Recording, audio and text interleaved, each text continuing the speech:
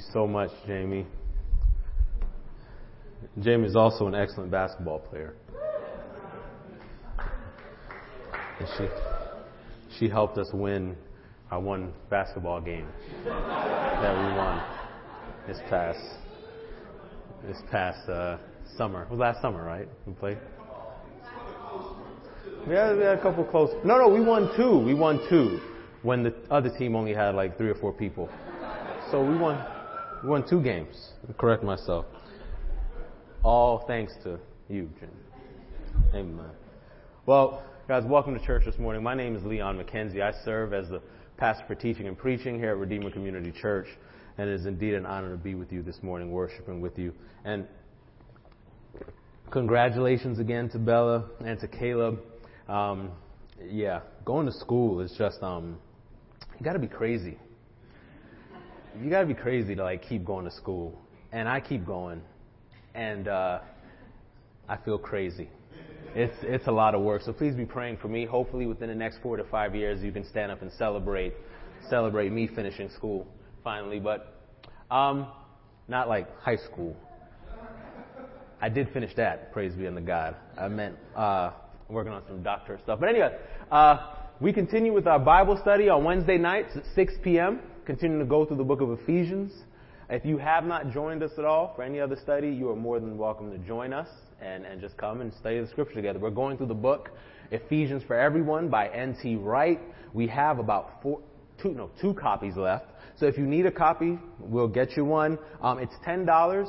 If you can afford to shoot us a 10, that's fine. If you ain't got it, don't worry about it. Just take the book. It's on us, okay? The money just helps cut the cost, but it's not a problem. God's been more than kind to us, and we're good. So if you want to join us, you need a book, please join us. Just let me know. Grab a book. If we need to order more, we'll order more. So don't worry about it. We just love to have as many people come and study the Word with us when we get together. Amen? Amen and amen. So, friends, we continue in the Gospel of John. I don't have any more. I have any more announcements. So we're continuing the Gospel of John. Last week we were in John 13. I talked about loving each other. Remember, Jesus says, "A new command I give you, that you love one another." Right? We talked about the difference between loving neighbor, generally anybody we come across that may have a need, anyone that we have an opportunity to love, versus loving each other, right? Loving each other as brothers and sisters in the family of God. Give me 1 second. I'm going to unplug this and put this here. And so today we continue to talk about love, but we're talking about loving Jesus specifically. How do we love Jesus, right? How does Jesus tell us he's to be loved? Okay? And this is the main idea that I want us to walk away from with this text. If you don't get anything else, if you're taking notes, make sure you write this down. You find that funny, Jason? Yeah. I'm teaching in the preaching cohort. That's how you should start your sermon, by giving the main idea. So Jason is saying, "Oh, he does do that. I do it, Jason. I do it." And Jesse was laughing too. Where is he at? There he is. Yeah. But the main idea this morning for Jesse and Jason is Jesus' followers love him by obeying his commands. Okay? Jesus' followers love him by obeying his commands. Now, I want to say a couple of things about the passage we're about to read. You're going to notice in the sermon, especially for my theologians here, I'm not going to talk about everything in this passage.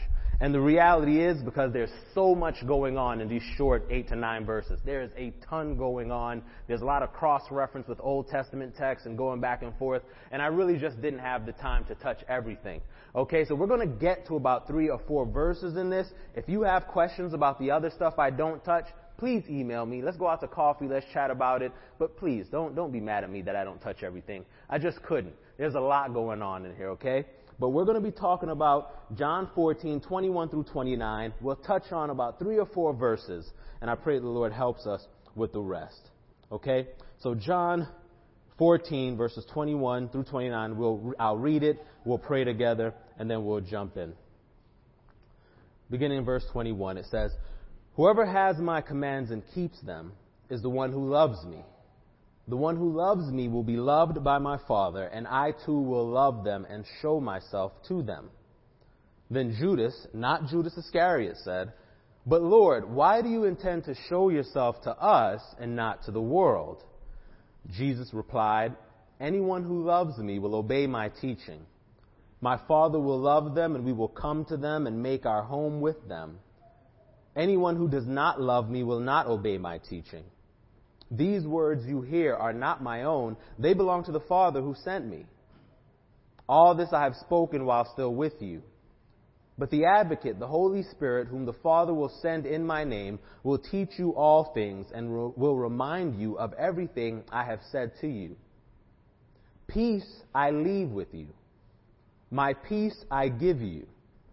I do not give to you as the world gives. Do not let your hearts be troubled, and do not be afraid. You heard me say I am going away and I am coming back to you. If you loved me, you would be glad that I am going to the Father, for the Father is greater than I. I have told you now before it happens, so that when it does happen, you will believe. And this is the word of the Lord. Please pray with me, friends. Dear God, I thank you so much for another Sunday to get together with my brothers and sisters, Lord, to worship, to sing songs of praise to you, to hug, shake hands, to just love on each other and be encouraged by our presence this morning. I thank you. And Lord, even as you were pleased to be present with us in the sweet melody of our voices, I pray, Lord Jesus, that you would be pleased to be with us in a very special way, even as I endeavor to preach your holy word. Lord, would you grant us all, Holy Spirit, Lord God, for me, that your word will be proclaimed with clarity, with conviction, and you would cause it to be effective, effectual in the hearts and the minds of every person here, every ear that hears this morning. And Lord God, for all of us, you would grant us soft hearts. You would indeed grant us ears to hear, that, Lord God, we would receive. Cultivate us that we would be as good soil. Lord, this morning, may we be saved. May we be convicted. May we be challenged. May we be inspired. Father, let us all be changed through the power of your presence and Holy Spirit. Lord God, forgive us for all that we have done that would in any way impede, Lord God, what it is you want to do among us this day. Rebuke and keep far from us the enemy. Have your way in this place this morning. Be with our children, Father, that they may hear the word and you would continue to sow good seed. And when time comes, that seed would grow and you would reap a harvest, even 30, 60, and 100-fold times that which was sown. Be glorified, O Lord our God, for indeed you are worthy of praise, of honor, and all glory. In Jesus' name, amen and amen. So, brothers and sisters, those of you who have been in premarital counseling with us, and I'm learning over the years, I've premaritally counseled a lot of couples now as we've grown. And what we do in premarital counseling is we take 3 different assessments. Oh, it's up here. When Drew saw this slide, he said, "That's a cute slide." So I have a cute slide up here. But we take 3 different assessments with our premarital couples. We do the Prepare and Enrich, which is like a curriculum for counseling that we go through. And then we do the Enneagram test, which is like, I've heard it called the Christian personality test. And then we do the love languages test, right? And typically when you do the love languages test, you come out with one of 5 of the different love languages as being your primary love language. Then you'll have secondary, tertiary, different love languages. And the reason we do the love languages test is because I feel like that has the most immediate impact on a marriage relationship or a relationship as a whole, right? It teaches us the ways that our spouses receive love best. And that's really important because when we seek to love our spouses or our friends or anybody, it's really important to understand how they best receive love, right? Because we're all made differently. We all have different stories. We all have different things that have happened to make us who we are, to have us receive love the way we receive love. And if we're honest, there's nothing more unloving than choosing to try to love someone in a way that we knowingly know they don't receive love. Right? It's actually kind of cruel to decide that you're going to love someone in a way that you know they don't receive love from you, right? To try and do that is actually a way of telling them, hey, listen, me loving you is not quite as important as me just kind of doing my own thing, as having things go my own way. Amen? Now, I want to take a quick caveat, because there's caveats to the love language when I take stuff like this and mingle it with the Bible and stuff. Just a quick caveat, okay? When you loving somebody isn't necessarily always according to their love language. For example, sometimes to love people, you have to tell them hard truths, right? And hard truth is nobody's love language, right? That's nobody's love language, right? When you love your children, sometimes you have to chastise them, and chastisement isn't anybody's love language. Okay? So to understand the connection I'm trying to make here with the love languages test, we're talking about how people best receive love in the confines of relationship with one another. Amen? Okay? And so for the sake of this illustration, I'll use my wife and I. My wife's love language is acts of service. Okay? I've learned that in just being with her, and I've learned that from the love languages test. Okay? So I know that when I want to love her in such a way that she actually feels love, that she's received love, that my love for her is reinforced in her heart and her mind, I know I got to serve her. I got to do something for her, right? Knock something off the honey-do list. And the way I typically do this is I let that thing remain on the honey-do list for years, right? That way the anticipation grows. When I finally do it, the love is just cataclysmic, right? It's like, whoa, he really loves me. This thing is years in the making. That's how I do it. So you guys, put you on game. That's how you should do it too. Okay, if your spouse is that's their love language, right? My love language is words of affirmation. So she knows that when she wants me to be loved in a way that I receive love, all she has to do, it's very simple, is shower me with praise. Right? Just let me know that I'm the greatest thing she's ever found in this world, right? That I've ruined her for all men. She'll never find anyone to match up to me. And then that's all she has to do. And then I'm loved. She knows that. And of course, you guys know that I kid in that way. But friends, in our passage this morning, Jesus clearly, in no uncertain terms, tells us His love language. In no uncertain terms, Jesus tells us how it is that we can love Him. And it's crystal clear as way as possible. In verse 21, Jesus says, "Whoever has my commands and keeps them, this is the one who loves me." Whoever has my commands and keeps them, this is the one who loves me. It's clear. Who loves Jesus? Those who keeps His commands. How do they love Jesus? By keeping His commands. It's very clear. And so it begs the question then, brothers and sisters, what does it mean? It begs the question, what are Jesus' commands? What are Jesus' commands? Now, at this point, I wanted to share something that I shared with our Bible study a couple weeks ago in our introduction to Ephesians. It's a little bit of we're going to enter the classroom for a second, so it'll be a little Q&A. Please feel free to participate when I ask these questions. How many of us here have heard of the phenomena? I'm not sure how new it is, but I know it exists now. How many of us have heard of red letter Christians? Raise your hand if you heard of a red letter Christian, right? Okay.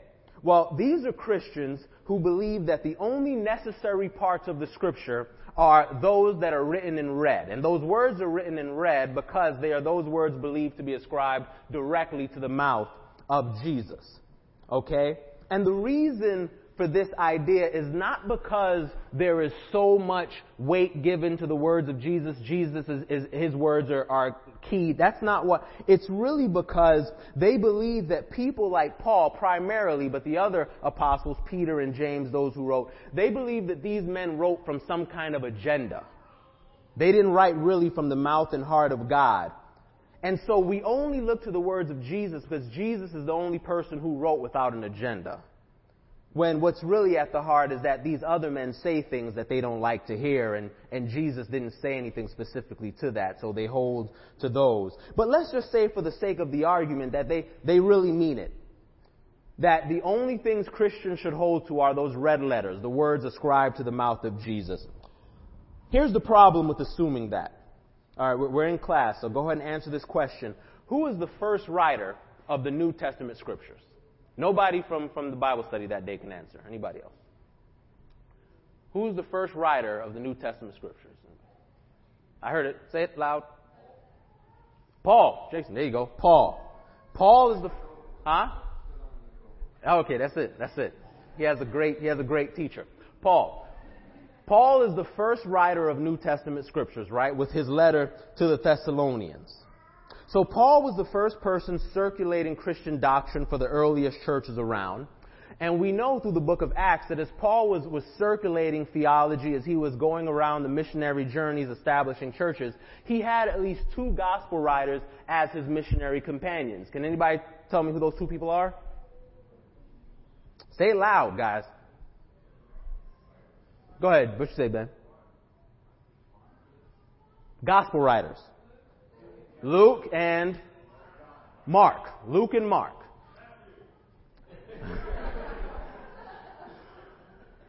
You know what I've noticed? It's always the teachers that try to disrupt during this time. You know? But yes, Mark and Luke, okay, they were the companions of Paul, or 2 of the companions of Paul on his missionary journey as he went and he was theologizing, circulating these letters and establishing these Christian churches, right? Furthermore, Mark is the first person to pen his gospel, right? Then Luke penned his gospel. Everything that is found in the gospels of Matthew and Luke are found in the gospel of Mark, and not vice versa, okay? If that's not making sense, you write it out, you'll get what I'm saying. Everything that's found in the gospels of Matthew and Luke are found in Mark, and not vice versa, Mark being the first to write his gospel. So with all of that said, let me ask you guys another question. How could these men have assumed or written anything about Christian doctrine or about the Lord Jesus Christ himself that would have contradicted the other? How likely is it that they would have espoused any kind of theology, any kind of doctrine, ascribed anything to the mouth of the Lord Jesus Christ himself, with the other not looking at them and saying either that's good or that is wrong? Given the nature of their relationship and the way they work so closely together, establishing the church of the Lord Jesus Christ, I can answer the question for you. It's highly unlikely that they would have contradicted each other in any way. It's highly unlikely that Paul would have looked at Mark and said, "Oh, you wrote that," and it would have been wrong, and Paul not tell him it's wrong, and vice versa. Amen. So what this tells us, brothers and sisters, is that Jesus' commands are not just coming from those words that are written and read, but Jesus' commands are found in every page of the New Testament scripture. In every page of the New Testament, we are reading Jesus' commands to us. And I'll take it one step further before we assume that Jesus' commands aren't found in the Old Testament. Matthew chapter 5, verse 17, we have this on a slide. Jesus says, he says, "Do not think that I've come to abolish the law or the prophets." Now, the law or the prophets, that's what Jews would have called the Old Testament, right? The law and the prophets. "Do not think that I've come to abolish the law or the prophets. I have not come to abolish them, but I have come to fulfill them." So that what we find in the commands of Jesus is not their abolition, not their invalidation, but their fulfillment. Okay, Jesus is affirming the truth found in the Old Testament. And so what this tells us furthermore is that the commands of Jesus are not just found in the New Testament, but is actually found on every page of Scripture, from Genesis to Revelation, or as my teacher says, from the table of contents to the maps. The commands of Jesus are found throughout the entire Bible, the entirety of Scriptures. So that having Jesus' commands and keeping Jesus' commands boils down to simply knowing God's Word and obeying God's Word. Now I want you to hear this. Jesus is not mincing words here. He's very specific in what he's saying. Notice what he tells them. He says, "Who it is who loves me? He who has my commands and keeps them." Why is it important that he tells them, "He who has my commands and keeps them"? Because the Jews, they had the commands. The question was whether they had it or they knew them. The question was whether they would keep them. And Jesus is telling them it's not enough to just have them, but you need to have them, you need to know them, and you also need to do them. And so our first point is simply this. Having Jesus' commands and keeping them, which means to love Him, simply means knowing God's Word and obeying God's Word. Okay? We love God by knowing love Jesus by knowing His Word and obeying it. Friends, at this point, I don't mean to be disparaging in any way to the faith or to our brothers and sisters and anything, but I just want to be honest here, transparent for a second. I, as a pastor and just as a fellow brother in this faith, I often get discouraged by how little regard I sometimes find for the Word of God among my brothers and sisters. And I'm not speaking about here specific in our church. I'm just talking about in Christendom in general. Right? I remember when, it's been several years ago, there was a gentleman who came to our church. He just kind of found us and just came in one day and he started coming. It's been a while back. He doesn't come here anymore. He was only here for a short time. But like from the day he first came, he came to Drew and I, he sought us out, and he kept telling us, he said, man, I got a word from God. He said, man, I got a word from God. And for those of you, for those of my less melanated friends, typically when someone says, I got a word from the Lord, that means they want to preach. And so he kept saying, he said, man, I got a word from the Lord, man, I got a word. And me and Drew, we looked at him and we thought, man, I'm not sure this brother got a word from the Lord. And so we really staved that off. We never followed him up on it, but he was so persistent that one day I said, okay, brother, I'll meet with you. So in the old building, one night, late at night, it was dark outside, he came in and we met. And I said, all right, brother, you say you got a word from the Lord. I said, all right, man, so tell me, what does God put on your heart? What scripture is burning and you share with me? He said, oh, I ain't got no scripture. I said, okay, so what story about the Bible, what biblical figure, what does he put on? He said, oh, God ain't give me nothing from the Bible. He said, God don't speak to me through the Bible. To put it short, that conversation didn't last much longer, and he did not ever preach here at Redeemer. What's more is that eventually he left our church. He actually disavowed the faith. He gave himself to this belief that we are all gods, that the true religion, true faith is found somewhere in the mystery of Egyptian cultic practice. And what's more, that the God of the Christian Bible is actually a fallacy.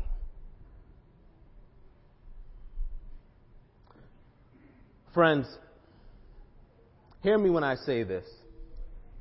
The Bible is a gift to us.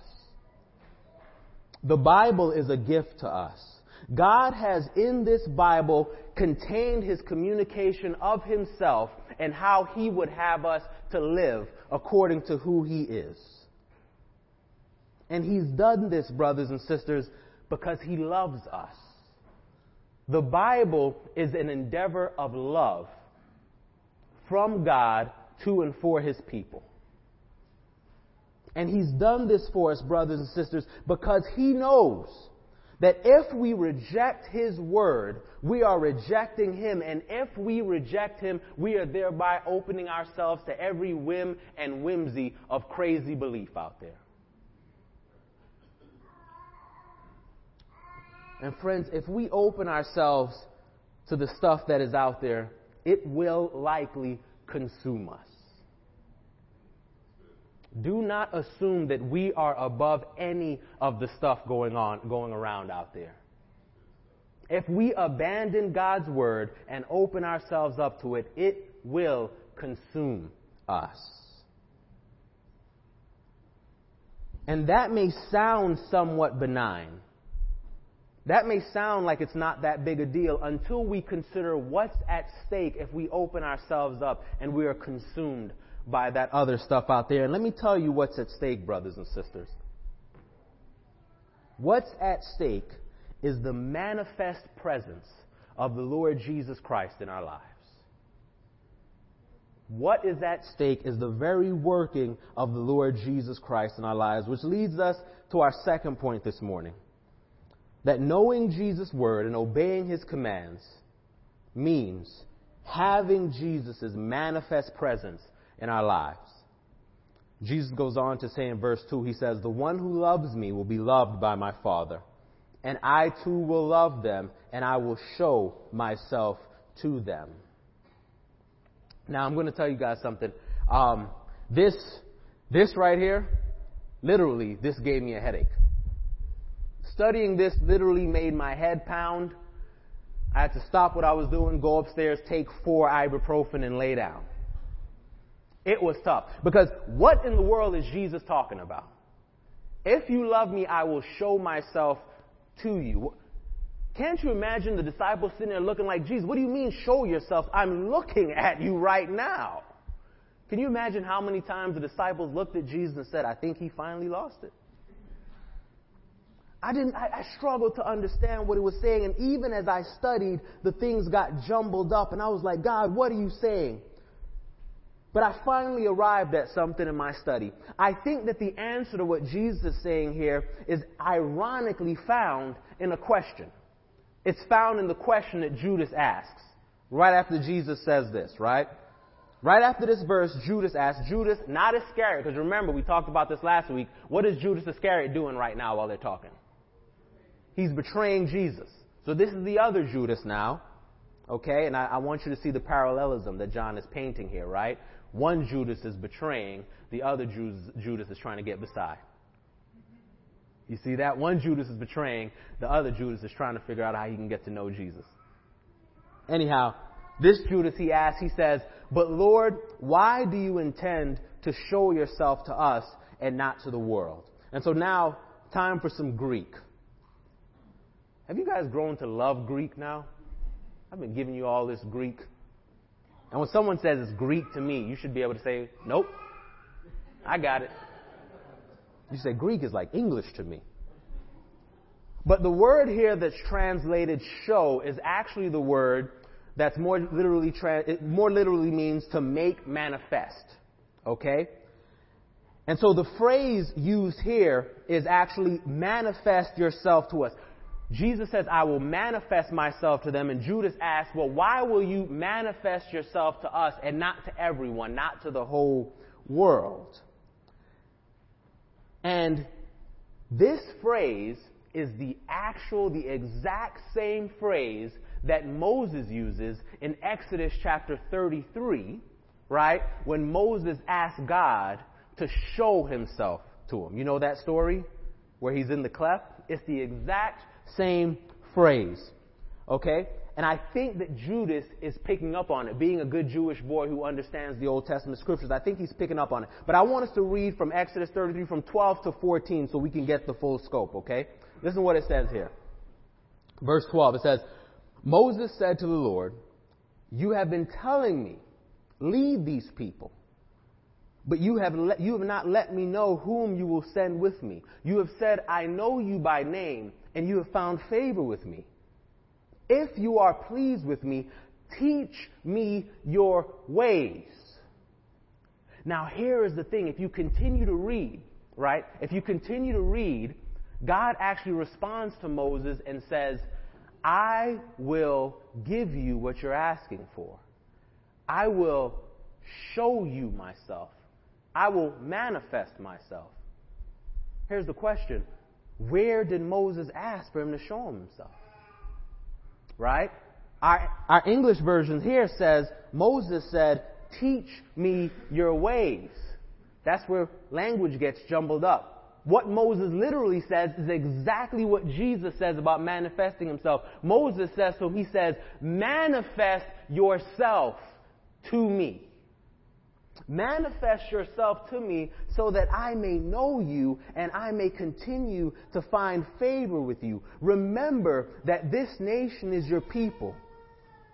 The Lord replied, my presence will go with you and I will give you rest.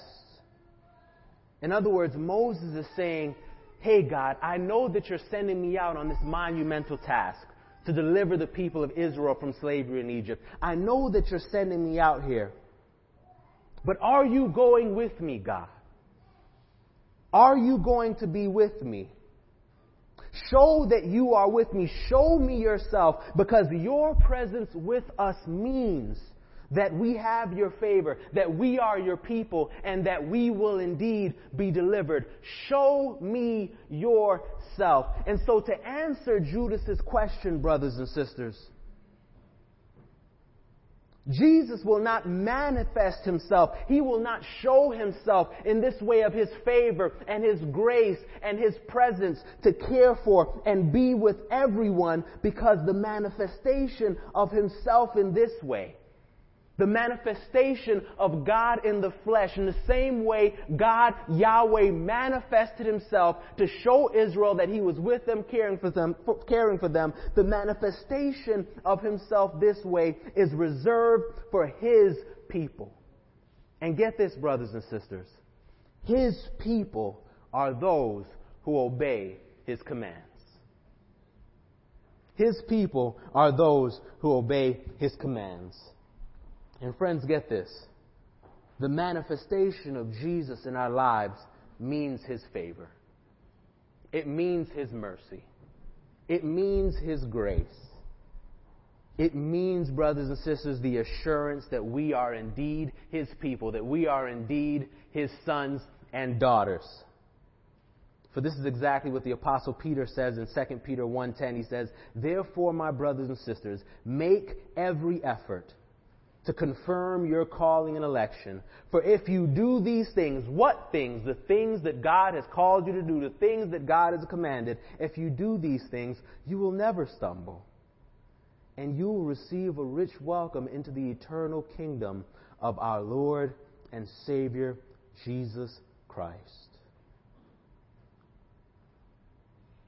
Friends, essentially this is what it means when Jesus goes on in verse 23 and talks about the Father coming and making his home with us, his dwelling with us.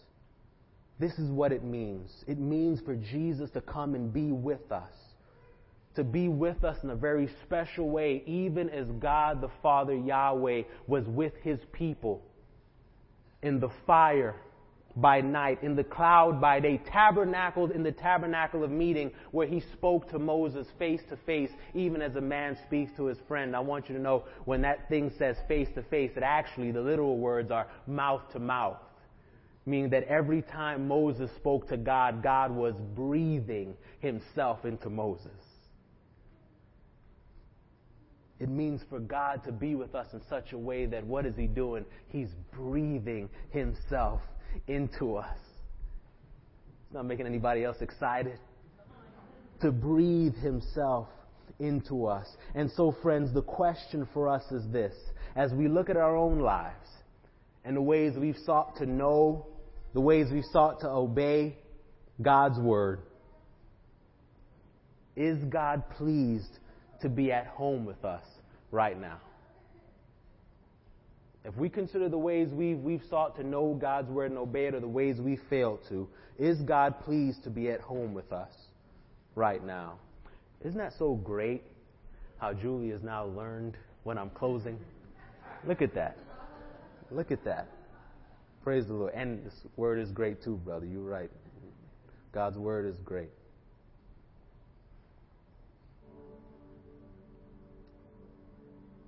Is Jesus manifesting himself to us in the ways that we've talked about this morning?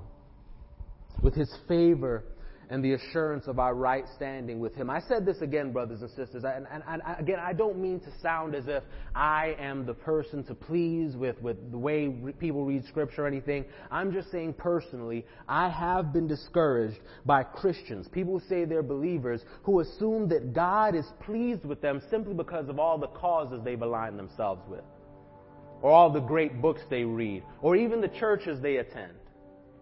When Jesus has made it clear, how do we love him? Clearly, that we know his word and that we obey it. It's not about your cause. It's not about the next great book. It's not about the great new Christian celebrity you know. It's about his word. It's about knowing it. It's about obeying it. And so again, I have a question for us. Are we pursuing a deeper understanding of God's word? Are we committed to learning God's Word and applying what we learn?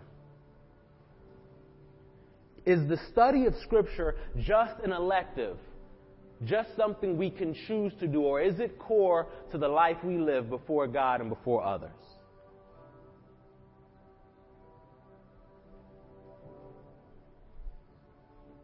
Friends, loving Jesus means obeying His commands. So I'll leave us with a final question. How are we doing at loving Him? How are we doing at loving Jesus? As I close this morning, I recognize, I want to honor the fact that there may be somebody here this morning who I've talked a lot about loving Jesus and His commands and His Word and all of that. And if you're honest, you're not there for all of that. You just want to know what this whole love thing is about from the beginning. And let me explain something to you if that's you here this morning. Know this, that this idea of loving God and obeying His Scriptures, it means nothing until we first understand how much Jesus loves us. It means nothing if you don't know how much Jesus loved you. And I just want to tell you this morning that Jesus loved you so much that He died for you. The gospel is simple. God loved us so much that He sent His Son in flesh to live the life that we could not live, we should have but could not, to die the death that we should have died but could not. And this Easter, we continue to celebrate that He is resurrected to newness of life that He invites us to share. Eternal life in the presence of God. Friend, that's how much He loves you. And the way to receive all of that good stuff is real simple. Just believe. Just confess. God, I know I messed up. I know I don't deserve it. But I believe You have that here for me. When we take communion today, we'll take of a piece of a broken cracker representing His body broken for us. We'll take some of the juice representing His blood shed for us. And what we will be doing, brothers and sisters, is again ingesting the truth. That He has died for us, that we are indeed forgiven, and as He is risen, we will indeed rise. If you've never understood that, you've never believed that, I want you to know that today is an opportunity for you to experience this with us in communion. If today is the day you've chosen to believe that, please take communion and celebrate being a part of this family with us. And let us know. Let us know. If this is that first time you've done that, let us know. We'd love to pray with you. We'd love to talk to you. But I want to talk to another group of people here this morning. You may be here and you may have done all that. You believed in Jesus and all. But if you're honest, the study of Scripture, God's Word, knowing His Word and obeying it, it's become kind of secondary in your life. If you're honest, knowing the next big cause, the next big hot topic on social media, the next book, the next Christian celebrity, that's kind of become primary in your life. And you know that you need to get back to knowing God's Word and obeying it. If that's you this morning, can I encourage you, can I challenge you, can I inspire you to recommit to knowing God's Word this day? We have opportunities here. We do Bible study on Wednesdays. We have a plethora of small groups going on that Pat could connect. Raise your hand, Pat. That Pat could connect you to where we're talking about God's Word. If you say, hey, I'm not ready for any of that, I just want to start with just you and Pastor Drew, reach out, hit us up. We love to sit and talk to you about the Word of God. Because there's one way to love Jesus. Jesus has one love language. And He makes it clear. It's knowing His Word and obeying His Word. If you want to grow in loving Jesus, let's get in His Word. Pray with me, friends, before we go to communion. Dear Lord, I thank You again so much for Your Word, and I thank You for the privilege it is to share Your Word with our people. And God, as we turn our hearts and our minds to communion, I pray that, Holy Spirit, You're doing a work in all of our hearts. So for once, Lord God, cause us to know You and love You in such a way, Father, that we are committing to knowing Your Word and obeying it. Or again, recommitting us to that same thing. Forgive us for where we've fallen short. Help us to just grow. You're patient. And we thank You for that.